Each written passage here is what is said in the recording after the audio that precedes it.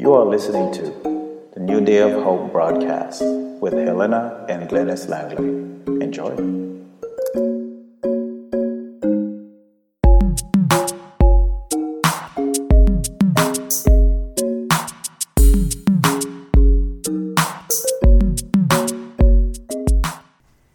Well, to God be the glory, great things He hath done.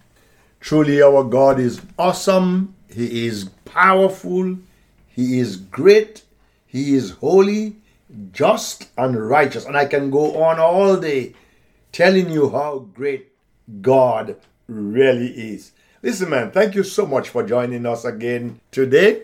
We thank you and we pray that something will be said in this broadcast that will cause you to draw closer to the Lord. This would be a good time for you to call a neighbor or call a friend and let them know that the New Day of Hope broadcast is on the air. So today we want to share with you on the subject, joy is an inside job. Joy is proof that what you have is real. And one thing about joy is that it can't be manufactured. And it doesn't come from circumstances. That's what happiness is. Happiness is based on circumstances. So joy is that fruit of the Spirit that is steadfast in sorrow, triumphant in tribulation, lasting in losses. And in other words, joy is eternal. So it doesn't matter your circumstances, you will have the joy of the Lord deep down within you. That's why Galatians 5:22, and we know that's one of the fruit of the Spirit. It says, but the fruit of the Spirit is love, joy, peace, long-suffering. So today we just want to focus on joy. In Romans 12 verse 12 says, rejoicing in hope, patient in tribulation, continuing steadfastly in prayer. The other scripture says, I am exceedingly joyful in all our tribulation. That's 2 Corinthians 7 and verse 4. So even though you're going through tribulation, you can still be joyful, and not just joyful, but exceedingly joyful. And Philippians 4:4 says, rejoice in the Lord always. 1 Thessalonians 5:16 says, rejoice evermore. So no matter what's going on around us, we have the pandemic going on, but in spite of all these things, we still have the joy of the Lord deep down inside of us. Praise the Lord, praise the Lord. Now it is said that a smile is outward, but joy is inward. A smile lasts for a moment. Joy is eternal, and you heard us talk about that earlier in tonight's lesson. Joy is eternal. Joy is not happiness, for happiness is cosmetic, but joy is part of your innermost being. How is happiness different from joy, that you may ask? Well, happiness comes from outside circumstances. Joy comes from within. Happiness meets surface needs. Joy meets the deepest needs of our lives. Happiness is a thermometer registering conditions. Joy is a thermostat regulating conditions. And that is so true, my friend. So we give God the praise and we give God the glory. Now we are going to see in this study how to have fullness of joy. For joy, I said, is an inside job. We said that earlier, that joy is an inside job. Now, happiness always functions best when rooted in joy. If you have joy and then overlay joy with happiness, that's wonderful. But joy, on the other hand, is not dependent upon happiness and may function even better when happiness is taken away. You see, the difference between happiness and joy is that happiness depends upon what happened. That's why we call it happiness. If what happens is good, then you are happy. If what happens is bad, you are unhappy. But if you are putting all your eggs in that one basket of happiness, you'll always be a victim of circumstances because your happenstance is forever changing. We live in a generation frantically seeking happiness. Everyone thinks, don't worry, be happy. It's good advice, but it's terrible advice.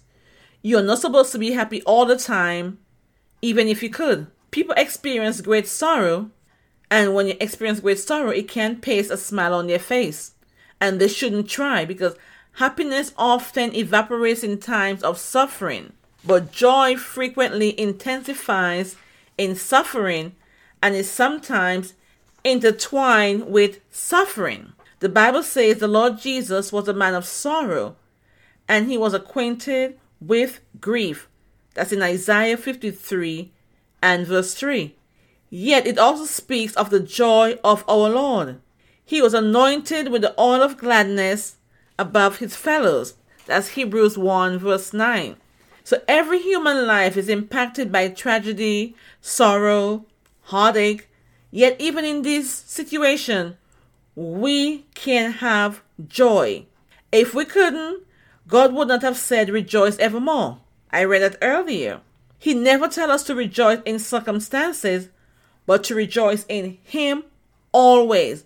We're not rejoicing because of the circumstances, but we're rejoicing in him, knowing that he will take care of whatever circumstances we are going through in this life.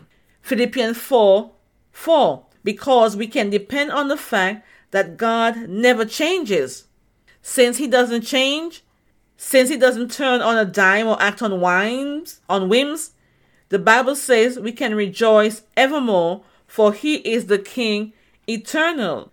So we know that he never and will ever change. He's a man that cannot lie. He keeps his promises. So you may ask, why is joy important? That's a very important question. Why is joy so important? Here's it. Joy is important in soul winning. It's proof that what we have is real and it satisfies. And listen, man, the Bible tells us about he that winneth souls is wise. So joy is important in soul winning, when we go out on the highways and on the byways and we share our faith with others. We share Christ with them and let them know that salvation is truly of the Lord, and they give their lives to Christ. That brings joy to our hearts. Nothing is more winsome and attractive in people than the joy of the Lord. Glory to God. Cold, dry faith has no appeal. When King David, who wrote most of the Psalms, committed a terrible sin and fell out of fellowship with God, he lost his joy. He stopped being a soul winner. Then when he came to himself, watch this, David prayed and said, restore to me the joy of your salvation and uphold me by your generous spirit. Then he said, will I teach transgressors your ways, and sinners shall be converted to you. See, that is very important. In Psalms 51, if you read verses 12 and 13, when David made that prayer and that confession, and he asked God to restore to him the joy of God's salvation, and asked God to uphold him by his generous spirit. And David says, that's the only time I will be able to teach transgressors their ways.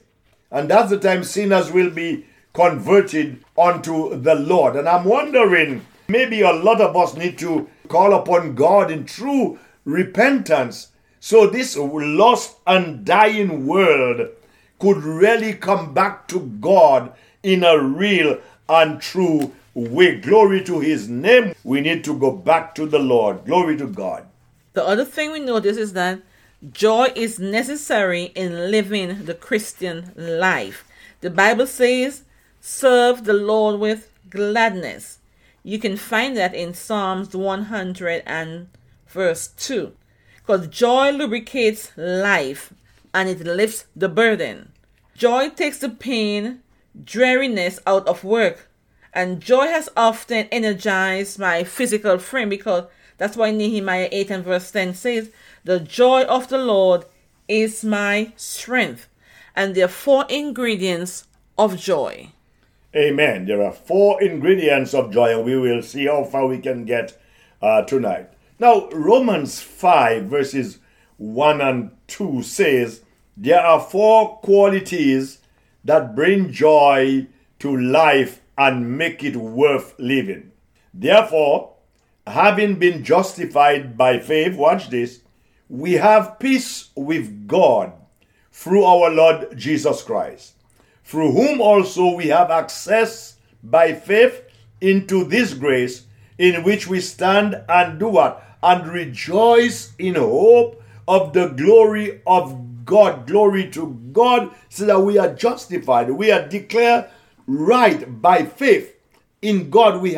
And then when we are declared right by faith in God, instantly, immediately, we have peace with God, and we have the peace of God which passes all understanding through our Lord Jesus Christ, through whom also we have access by faith into this grace in which we stand and rejoice in hope of the glory of our God.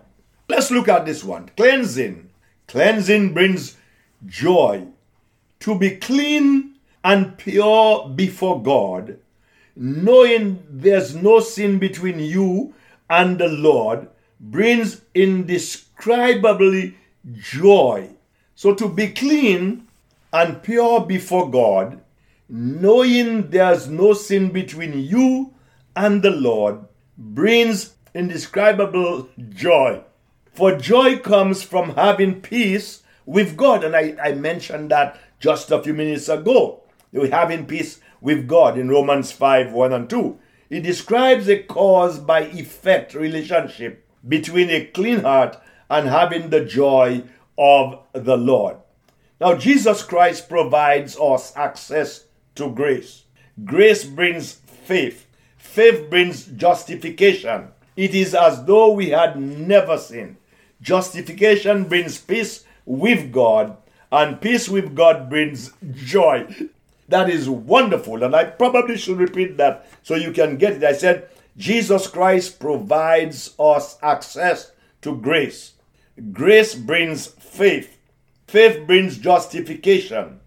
It is as though we had never sinned. Justification brings peace with God. Peace with God brings joy. What a wonderful thing to know that we have peace with God. So, when the disciples came back from ministering, all excited because they were able to cast out demons, Jesus responded, "Nevertheless, do not rejoice in this, that the spirits are subject to you, but rather rejoice because your names are written in heaven." And that is something for us to rejoice about, knowing that our names are written down in glory. There's a song which says, there is a new name written down in glory, and it's mine. Oh yes, it's mine. With my sins forgiven, I am bound for heaven, never more to roam. Glory to God, my name is written there in the Lamb's book of life. Now, in Luke chapter 10 and verse 20, it says, "Oh friend, better than having demons striving before is that you've been justified. God imputes to every believer the righteousness of the Lord Jesus Christ. Your sins are cleansed. Your name is written in heaven." I was just telling you about that hymn. On God's side of the ledger. Now that is justification, and that brings great joy, because I am justified, I am declared right before God, and I have a reason to be joyful, to be happy. That's why the scripture tells us we must rejoice evermore. Amen. So we know they say that sin steals joy. When you allow sin to creep back into your life after you've been saved, that will destroy your joy. Just as David confessed in Psalms 51, and that was read earlier, David lost his joy. So God knows what's in your heart and my heart. God knows us better than we know ourselves. He hears every idle word, and we will give account to him for that. But I say to you that for every idle word men may speak, they will give account of it in the day of judgment. That's found in Matthew 12 and verse 26. It says, who can know it? God does. Everything we do, God knows about it.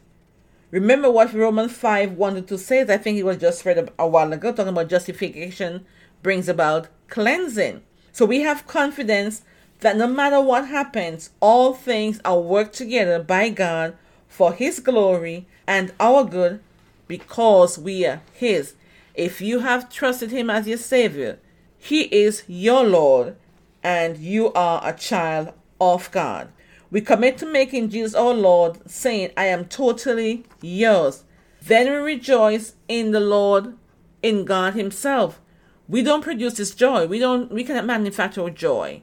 It is produced by the Spirit, and just as the tree bears fruit, we bear this joy, which is a fruit of the Spirit. When we receive salvation through Jesus Christ, all things become new. That's why it says, therefore, if a man be in Christ, he is a new creation. Old things are passed away, and behold, all things are become new. You are given a new heart. If you want to know what's done in your heart when you're not walking in the Spirit, it will be revealed more by your reactions than your actions. How do you react when someone heads you off on the freeway, or steal a parking space, or someone insults you? How do you respond when someone makes a smart remark or comment to you? Someone said, what's done in the well comes up in the bucket, and that's true. Think back to a time when someone tripped your wire and you lash out in a way that grieved the Holy Spirit. How could you have handled it differently? What could you have said to diffuse the situation? When someone treats you badly, does it take your joy? No. It might take their joy, but shouldn't take yours. In fact, it might increase your joy, for the Bible says, when men persecute you, rejoice and be exceedingly glad. That's Matthew 5, 11-12. Only one thing can take your joy. Not what your children do, not what your spouse does, not what circumstances do, but one kind of sin, yours. When you and I sin, that's what takes away our joy. You receive joy when you were saved. You may need to have it restored if you allow sin to come back into your heart. The most miserable person on earth is not an unsaved person, but a saved one out of fellowship with God. That's serious. So if you do not want anything to steal your joy, remember, if you keep on sinning, that's the only thing that will steal your joy. Amen. So, my wife was just talking about sin steals joy. But do you know that joy gives confidence? We rejoice in hope. Romans 12:12. Hope is not maybe so, or I hope it's going to happen, but secure, rock-ribbed confidence based on the word of God, knowing that no matter what happens, all things are worked together by God for his glory and therefore our good. Romans 8:28. We have this confidence because we rejoice in hope. For the child of God, no situation is hopeless. No matter what happens to me, name the worst thing you can even think of, I know based on Romans 8:28 that God is working it together for my good. Glory to his wonderful name. And man, listen, that gives you confidence. That gives you happiness, knowing that God is working out everything together just for you because you are a child of the King. What if I'm told I'm going to die in 5 minutes? I'm going to heaven. I'll be made like the Lord Jesus Christ. I am filled with comfort. I am exceedingly joyful in all our tribulation. 2 Corinthians 7 and verse 4. Joy that is a fruit of the Spirit is steadfast in sorrow. And I think my wife read that, talk about that earlier on in the lesson. It is steadfast in sorrow, triumphant in tribulation, lasting in losses. What if you came home today and found your house had burned to the ground and everything was soldering? Would you still have joy? If your joy comes from your possessions, then no. But if it comes from the Lord, you'll still have joy. The devil doesn't have a key that can get inside that treasury, because joy comes from within. The joy of the Lord we talked about earlier is our strength. And when we allow God to work through us, man, listen, nothing can change that joy that we have in us. Amen. Praise God. Another ingredient to joy is commitment through our Lord Jesus Christ. Romans 5:1. That's how we are committed, through our Lord Jesus Christ. With cleansing and confidence, commitment must follow. Paul had made Jesus his Lord. We know the story about Paul. He was Saul before he became Paul. He persecuted the children, but when he became a Christian, he was all sold out for Jesus. So Paul could rejoice. You won't have cleansing or confidence unless you are committed to the Lordship of Jesus Christ. That's the only way you can be committed, when you accept Him, you have Him as Lord and Savior of your life. Commitment is the secret to cleansing and staying clean. We're not talking about taking a shower now. We're talking about staying clean in the Word of God. How can a young man cleanse his ways? By taking heed to, according to the Word or the precepts of God. Someone has well said, if Jesus is not Lord of all, He is not Lord at all. So remember, He must be Lord of all. Let's continue, because we can include communion right here. Joy won't be found in circumstances, but in a person. When you commune with the Lord Jesus Christ, He is the vine, you are the branch, and His joy comes into you. Not an imitation of His joy, but His joy. You rejoice in the Lord and through the Lord, because joy is the fruit of the Spirit. Now, Philippians 4 and verse 4 says, rejoice in the Lord when? Always. Delight. Take pleasure in Him. Again I say, rejoice. John 15:11. I have told you these things so that my joy and delight may be in you, and that your joy may be made full and complete and overflowing. In John 17 and verse 13, but now I am coming to you, and I say these things while I am still in the world, they may experience my joy, made full and complete and perfect within them, filling their hearts with my delight. Glory to God. Praise God. So what have these verses tell you about joy, the second fruit of the Spirit? He said, no matter what you have, if you don't have joy, life is meaningless for you. So joy is very important. Rejoice evermore is a command, not a suggestion. That means you can choose not to do it. No one is going to force you. It's not automatic. It's a choice. And that choice begins with choosing Jesus and knowing Jesus.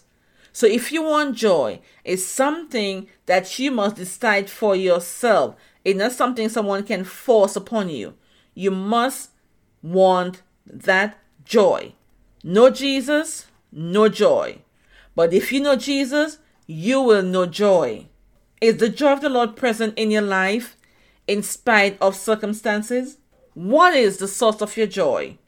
What choices do you need to make today? You are the only person that can answer those questions. Do you need joy? The only way you can have joy is in Jesus. If you have trusted him as your Lord and as your Savior, then you have joy. But if you allow sin to take over your life, then sin will steal you of that joy. So remember, joy is a choice. Make the right decision today. Amen. There's a song we used to sing long time ago. It says, if you want joy, real joy, wonderful joy, then let Jesus come into your heart. You know, my friends, we never bring our broadcast to a close without giving you an opportunity to make Jesus the Lord of your life. If you want joy in your life, you must have Jesus in order to have that joy. Would you trust him today? It's a choice, my wife just says, that you have to make.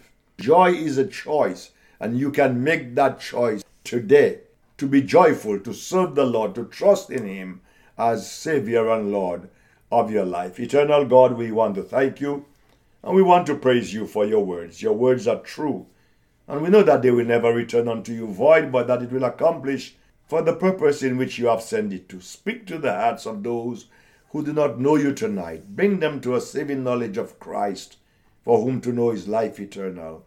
Have your divine way, we pray in Jesus' name. Amen and amen. Amen. And if you are motivated by today's study, we encourage you to reach out to us at newdayofhopeatlanta@gmail.com.